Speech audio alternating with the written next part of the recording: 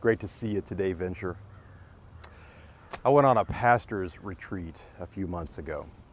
By the way, before I tell you my story, can I simply comment on this idea of retreat? Do you feel overwhelmed, maybe too busy? Well, retreat. There's a huge value in doing less so that you can do more. There's a huge value in jumping out of the rat race for a few minutes to slow down so that you can speed up. Anyway, a handful of pastors, myself included, we gathered in a home in Kentucky. We spent some time sharing war stories. Coming out of COVID, some of these guys were feeling overwhelmed. There were some horror stories shared. We spent time praying for each other. We invested some time together via Zoom with a spiritual mentor who coached us through the lens of the Bible on crisis response. We ate some good food. We spent time laughing together. The first activity was watching the Super Bowl together. One of my old college buddies, his nickname in college was Beaver. I think he had buck teeth as a kid. Well, we took a hike together. And that day, standing next to a creek, he told me a horror story. He had taken a church group backpacking, camping, hiking into a remote area. And after a long day of hiking, they found a beautiful spot for the campsite just off the trail next to a beautiful babbling brook. They began to string their camping hammocks up. Some of them put up their tents. They had those backpacking meals, maybe you know the kind where you heat up some water and eat them out of a bag. I'm assuming there were some stories told around the campfire, you know, camping. Then they all went to bed. Skip ahead to the middle of the night. Beaver told me that from a dead sleep, he heard rushing water, not a babbling brook, but rushing water. He hauls out of bed, he hollers out at the top of his lungs, "Wake up, let's go." We're standing in a beautiful spot in creation, and I'm listening to my friend warn me about the dangers of camping next to water. He said it was shocking how quickly the water rose. Apparently, there had been some rainfall upstream. You should have seen the look on his face, probably at least a year after the actual event, as he recounted the rushing around to pull people out of the tents and to salvage what they could before literally swimming for safety. My heart was beating faster at the end of his story than it was when he began. I've heard it said that water is the most destructive force on the planet. It has significant power to erode, to undermine, to sweep away. You see, there is an inherent danger to camping on sand. You have to question any housing choice really built on sand. Jesus has some specific words on this topic. If you've been following along this summer, you know we've been trekking through the Sermon on the Mount when we're inside. And we've been looking at the Sermon on the Plain when we're outside for worship on the lawn. If you've been tracking along, you know that this is, in my opinion, well, these two passages in your New Testament were actually the same sermon. We've been saying all summer, it's a matter of perspective. Matthew looked one direction and saw a mountain. Luke looked the other, and he saw a level place and called it the Sermon on the Plain. It's a matter of perspective. Jesus gives some perspective in this passage that is recorded in your Bible in both locations, Sermon on the Mount and Sermon on the Plain. And we've been saying all summer, let's level things out, mountaintops and valleys below. Let's get back to living a level life. So today concludes this sermon series. We're outside. It's a beautiful day. So if you want to open up your Bible to Luke chapter 6, let's see what Jesus has to say about camping and building in the wrong locations. Jesus is preaching, landing the plane on this greatest sermon ever preached in Luke chapter 6, beginning with verse 46. It's titled The Wise and the Foolish Builders. Why do you call me Lord, Lord, and do not do what I say? I will show you that he is like who comes to me and hears my words and puts them into practice. He is like a man building a house who dug down deep and laid the foundation on rock. When a flood came, the torrent struck that house but could not shake it. Why? Because it was well built. But the one who hears my words and does not put them into practice is like a man who built a house on the ground without a foundation. The moment the torrent struck that house, it collapsed and its destruction was complete. Would you pray with me, please? Father, I pray as we unpack these ancient yet super current words, Lord, give illumination from your text for our lives today. We invite you into that. Lead us, teach us, coach us right now. It's in your name, Jesus' name we pray. Amen. The big idea from this greatest sermon ever preached today, well, I think this is obvious. If you're taking notes today, write this down. Focus on your foundations. Matthew, we just read out of Luke, but Matthew, in the Sermon on the Mount, records these additional details. The wise man built his house on bedrock. The foolish man dug and chose a sandy place to dig his foundation. And that didn't work out so well. With a literal house, it is unwise to build on sand because the foundation will be unsteady and the house will eventually suffer some kind of collapse and damage. This will waste resources, and all the time and the work putting into building the house in the first place will have gone for nothing. In contrast, it is wise to build one's house on a surer foundation. Anchoring to bedrock makes a building withstand the test of time. But Jesus' sermon was not concerned with house construction or building code violations. The spiritual meaning of the parable is found in Matthew chapter 7, verse 24. He says this, "Everyone who hears these words of mine and puts them into practice is like a wise man who built his house on the rock." We're each building a life. The proper foundation for a life is Jesus' words, not just the hearing of them, but of the doing of them as well. Jesus' brother James, who was likely present for this greatest sermon ever preached, well, he comments on this in James chapter 1, verse 22, when he says, "Don't just listen to God's word, you must do what it says. Otherwise, you're only fooling yourselves." So let's not fool ourselves. Let's be wise. For the rest of our time together today, I want to contrast these two soil conditions to build your house upon. Let's contrast sandy soil with bedrock and make wise choices for our life's foundation. Let's start with the bad choice, the unwise. Let's talk about bad or sandy foundations. Let me share with you 3 truths, if I can, about bad foundations. First of all, if you're taking notes, write this down. They lack intention. Have you ever built anything without a plan? I have. Sometimes I get lucky when I try this. Necessity becomes the mother of invention, and my lack of preparation yields a fevered creativity, and some kind of modern art emerges in my construction project. But if you're a builder, and I hire you to build me a house, I don't want to hear about your strategy to just wing it. I want to see a plan. I want to see blueprints. I want to see a timeline. I want to see intention and a strategy. I don't know about you, but in this scenario, I'm super skeptical if you can't show me intention. The same is true of our Christian lives. Show me your intention. I mean, sometimes spiritual growth happens on the fly. God shows us something even when we weren't expecting it. But in my experience, 9 times out of 10, God shows up in our lives when we invite Him in. That doesn't mean He wasn't already here. Of course He was. He's always here. But when we invite Him in, when we intentionally open up our hearts to receive Him, we're the ones who are ready to see Him at work. Years ago, I was a youth pastor, and I would take students on spiritual retreats, like camp, CIY, stuff like that. By the way, a whole bunch of our high school students here at Venture left for CIY early this morning, actually. One of my boys is on that road trip right now. Would you please pray for our students and their youth coaches as they journey down to Lee University in Tennessee this week? Anyway, I remember being at one of those years ago, and I was talking with a group of my teen student leaders the last night of a powerful week together. If you've never been on one of those, they're amazing.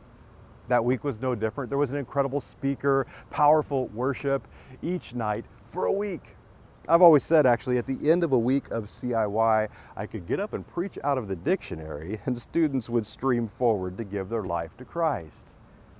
Anyway, we're debriefing the week in that moment. We're celebrating where God has shown up. And one of the girls in my youth group says, why can't every week be like this? You know, this mountaintop experience. I felt like this, she said, after mission trip last summer as well. It just seems like God has shown up this week and he showed up that week. What about the rest of the weeks in my year? Well, I looked at her and I said, you know the difference between this week and last week? The difference is you came this week looking for Jesus. Of course he showed up. He always does when we're looking for him. Are you looking for him this week? Let me ask it this way. How intentional is the foundation you're building for your life together with him this week? Have you pre-planned with intention? Have you pre-planned some quiet time for Bible study? Have you calendared to meet him here? Are you walking into this week with intention for your prayer life? Have you scheduled intentional time to be reminded of the truths of God, even inside the context of healthy Christian community? Are you doing life together this week with other believers? Have you been intentional about resting in your identity of who you are in him? Perhaps the healthiest thing you could do this week is to retreat, to get alone with God, to, as the Bible puts it, be still and know that he is God. Perhaps the best foundation you could build this week is to simply take a nap, to rest. That would be healthy. But we were talking about bad foundations to build a life on. Not only do they lack intention, they also avoid wisdom. Don't do what Jesus warns against here. In Luke chapter 6, verse 46, he says, "But why do you call me Lord, Lord? You're the boss, right? And not do what I say." Let's recap what he had actually said in the Sermon on the Mount and the Sermon on the Plain. In this greatest sermon ever preached, well, it begins with the Beatitudes, perhaps you remember. In the Sermon on the Mount, Jesus explains to his followers what kinds of human lives are blessed by God. The statements he made are known, well, as the Beatitudes. And according to Jesus, God gives his blessing to the meek, meaning humble people. He gives his blessing to those who make peace. He gives his blessing to those who show mercy to others. Jesus also mentioned that people who are persecuted because of their faith will be blessed, and they're going to find reward in heaven. If you want to look that up, you can find it in Matthew chapter 5, verses 3 through 11. Then, in this greatest sermon ever preached, Jesus includes teaching about God's law. The Bible relates how some of the people who came to hear Jesus give sermons feared that he was opposed to the teaching in the Old Testament, which people had been following for a long time at that point. However, in the Sermon on the Mount, Jesus explained that he'd not come to overturn God's laws, but to make sure that they were upheld. Jesus expanded on the Old Testament teachings, explaining that God had ever higher expectations of how people should behave toward each other. For example, Jesus quotes the Old Testament that says, "Do not murder," and then he takes it a step further. He says, "Do not even become angry with another person or insult them. Try to forgive people and mend broken relationships." He says, well, you've heard it said in the Old Testament, "Do not commit adultery." He goes a step further. He says, if a married person even looks at another person lustfully, they're guilty of adultery in their heart. He says, then you've heard it said, "Love your neighbor." And then he said, but you must also love your enemies and pray for people who persecute you.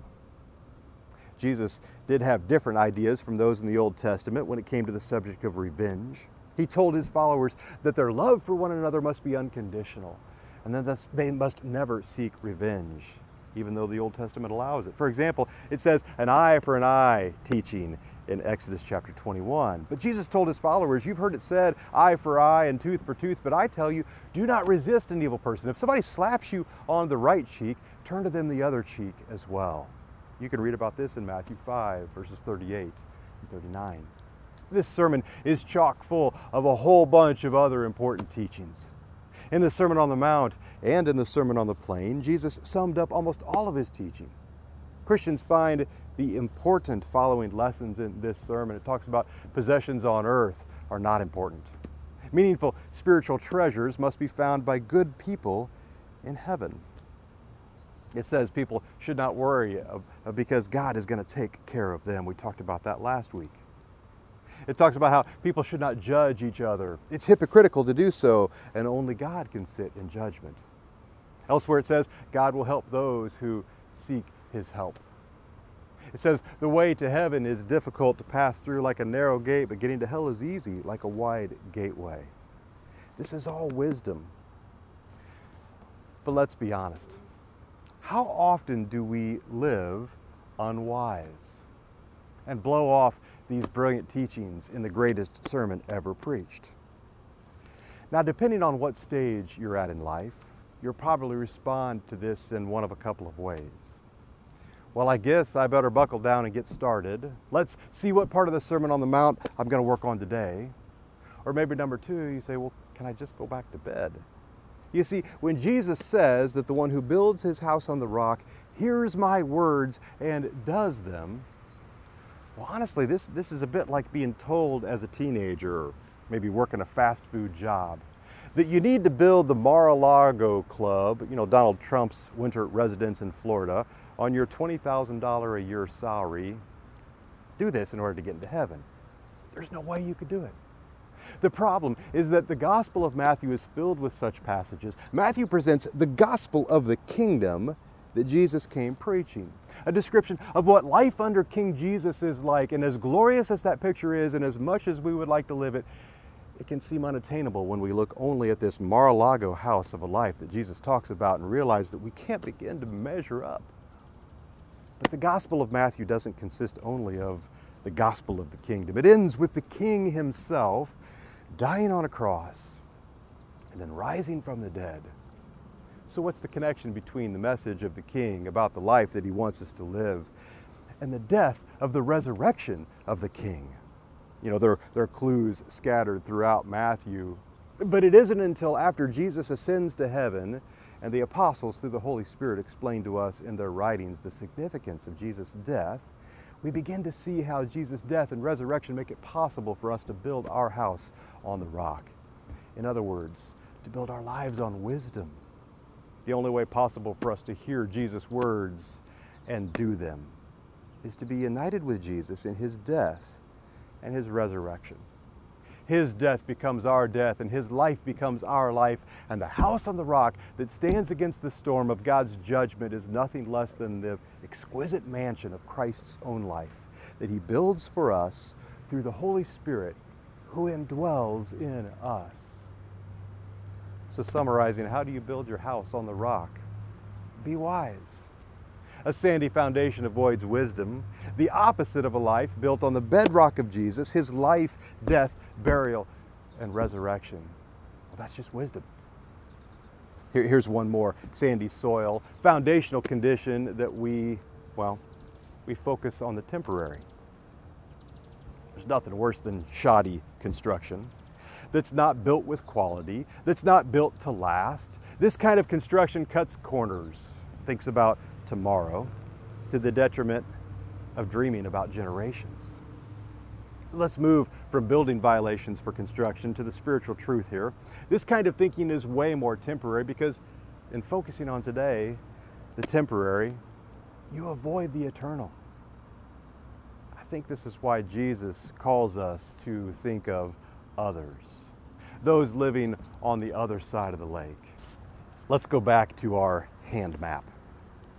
Perhaps if you've been joining us all summer long here, you remember that Jesus begins this Sermon on the Mount right here on this side of the Sea of Galilee. And he's preaching this greatest sermon ever preached. And at the beginning of the sermon, he says, "You're the light of the world. A city on a hill can't be hidden.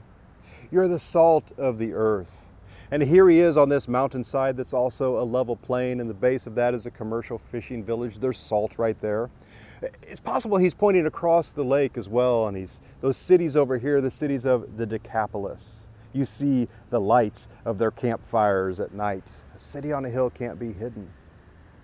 It's possible he's pointing across the lake. And all through this sermon, as we've discovered this summer, Jesus is constantly pointing across that lake. And this group of others over here, these people over here who lived differently than the Jews living on the north side of the Sea of Galilee. Jesus is pointing toward them. And he's calling those original listeners, and I would argue he's calling us today to make sure we think of others. We don't want to avoid the eternal, not just for us, but also for them. I hope you make plans to join us every week, the month of August. We're getting ready to dive into a sermon series called Becoming Us. We're going to explore the vision, the mission, and the values of our church. Why?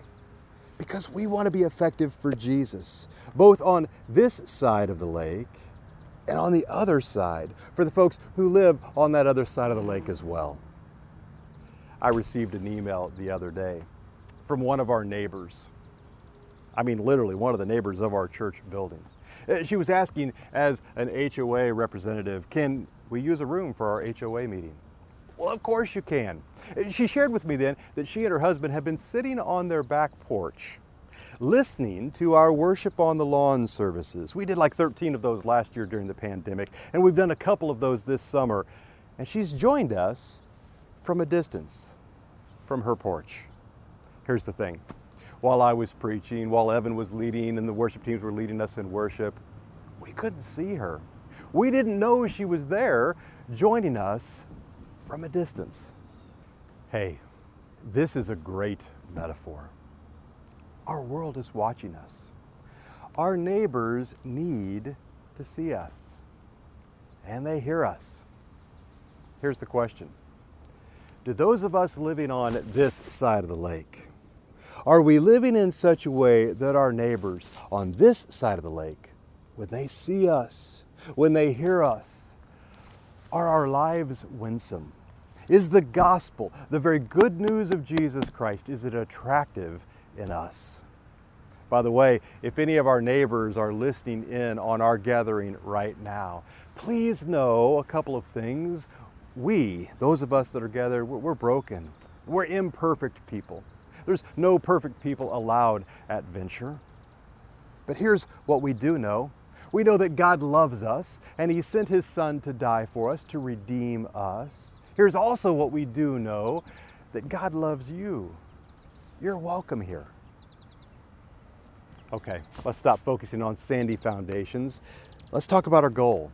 Let's talk about good bedrock foundations. In other words, let's talk about how to be intentional, how to be wise, how to be eternally focused. I heard pastor and writer Andy Stanley talk one time, and he asked this best question ever. He said, the best question to always ask is, what's the wise thing to do? So real quick, I want to share with you 10 ways to invite wisdom from God. In other words, 10 ways to build foundations on bedrock. So when the winds come and when the waves rise, we want lives to endure for Jesus. So real quick, here are 10 ways to be wise, straight from Scripture. Number 1, ask for it. Ask for wisdom from God.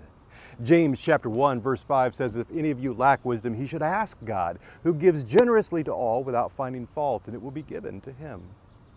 The first thing you can do to gain wisdom from God is to ask it from Him. Admit that you lack wisdom. Admit your arrogance, and admit that you've been building on sandy soil. Second, ask with faith.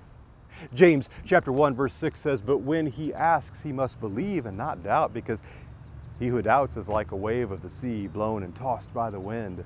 That man should not think he will receive anything from the Lord. So be faithful when asking and praying for wisdom from God. Cast all your doubts away and believe in Him. In other words, don't ask for wisdom when you disobey His commands. That's an act of hypocrisy and unfaithfulness. Believing in God and being faithful to Him means that you also keep and obey His commandments. Number 3, know your place. In other words, be a God-fearing person. Psalm 111 verse 10 says, the fear of the Lord is the beginning of wisdom. All who follow His precepts have good understanding. When you have proper respect for, even fear in God, you follow His teachings and obey His commands. You avoid committing sins that will displease Him. You stay away from acts that will inflict harm upon yourself and other people. And then you'll realize that these are good, these are right, and that is wisdom. Number 4, Be humble. James chapter 3, verse 13 says, "Who is wise and understanding among you?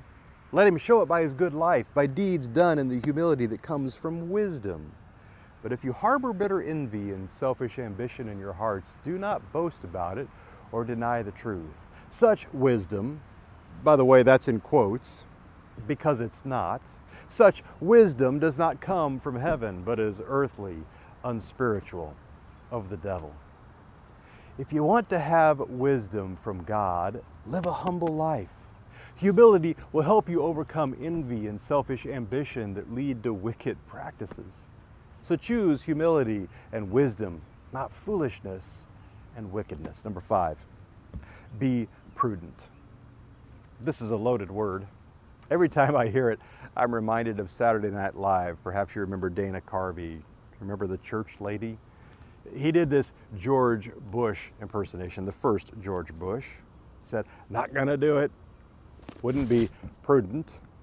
Those of you that are younger than 30, this is back when Saturday Night Live was actually funny. Well, the book of Proverbs uses this word. Proverbs chapter 8, verse 12. "I, wisdom, dwell with prudence, and I find knowledge and discretion." Wisdom is the ability to make good judgments. So always practice prudence. Don't be hasty in making decisions. Always expand your knowledge. The more you know, the better your judgment will be. I was thinking about this and reminded of another time I was camping, actually, next to water. We had heard that there was going to be some storms blow in, and so I had this group of folks from the suburban north side of Indianapolis area. We had gone to do a mission trip in South Dakota. We're camping next to this stream. Heard that there was going to be a storm roll in, and so I went and bought a tarp, and I tarped my tent down. Nobody else had been camping before, and they did not take that proactive step. Well, that night it rained like 3 inches. I woke up the next morning and I had like waterlogged, soaked suburbanites literally floating on air mattresses inside of their tents. And while I was walking around surveying the damage, and we tried to get a fire going, and we started kind of laughing a little bit, and then I got to realizing, my goodness, I took time to tarp my tent, but what I didn't take time was to think about how close we were camping next to a raging creek at this point. My goodness, if it had come up over its banks, while I stayed nice and dry and tight inside my tarped tent with my family, we would have been in a world of hurt had that water come along. Be prudent. Take the extra step. What do you need to guard against right now? Where is wisdom, prudence in your life? Number 6, be peaceful and considerate. James chapter 3, verse 17 says, "But the wisdom that comes from heaven is first of all pure, then peace-loving, considerate, submissive, full of mercy and good fruit, impartial and sincere. Peacemakers who sow in peace raise a harvest of righteousness." Always observe awareness and practice peacefulness. Be gentle and slow to anger. Learn how to forgive and show mercy. Be considerate of the feelings of the people around you. Have compassion and understand the sufferings of others. By achieving calmness, peacefulness, and full awareness of your surroundings, you will have a better chance to receive the wisdom that comes from God. Enough said, right? Number 7, know your Bible. Read the scriptures and know the words of God.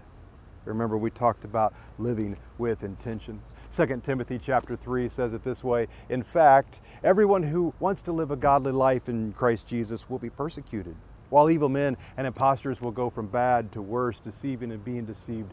But as for you, continue in what you have learned and have become convinced of, because you know those from whom you learned it, and how from infancy you've known the Holy Scriptures, which are able to make you wise for salvation through faith in Christ Jesus. All Scripture is God-breathed and useful for teaching, rebuking, correcting, and training in righteousness, so that the man of God may be thoroughly equipped for every good work." Be patient in reading and learning God's words in the Bible. The Scriptures contain instructions, warnings, and guidance on how we should live and walk on earth. The more you know the words of God, the more you will be wise, building your life on a solid foundation. Number 8, know Jesus better. Colossians chapter 2, verse 2 says, "My purpose is that they may be encouraged in heart and united in love, so that they may have the full riches of complete understanding, in order that they may know the mystery of God, namely Christ, in whom are all hidden all the treasures of wisdom and knowledge." Our Lord Jesus is God's wisdom. Read more about Him in the Holy Bible. Listen maybe to preachers who know Him so that you can get to know Him better. Do you know about podcasts? Oh my goodness, I love listening to podcasts. They grow my faith. If you'd like to know more about this amazing resource, shoot me an email. I'll share with you some of my favorites.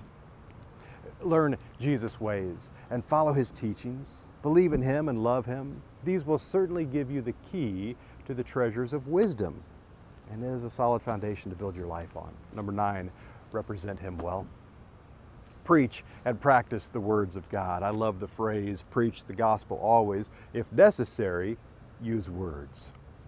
Colossians chapter 3, verse 16 says this way, "Let the words of Christ dwell in you richly, as you teach and admonish one another with all the wisdom, and as you sing psalms, hymns, and spiritual songs with gratitude in your hearts to God. And whatever you do, whether in word or deed, do it all in the name of the Lord Jesus, giving thanks to God the Father through Him." So be the manifestation of God's wisdom. Do not just learn God's words, but also practice what you preach. Make yourself the substantial evidence of kindness, compassion, self-discipline, and love. Let the people around you realize that the wisdom of God, which is Christ, is within you, that you're building your life on a firm foundation. Number 10, keep chasing more.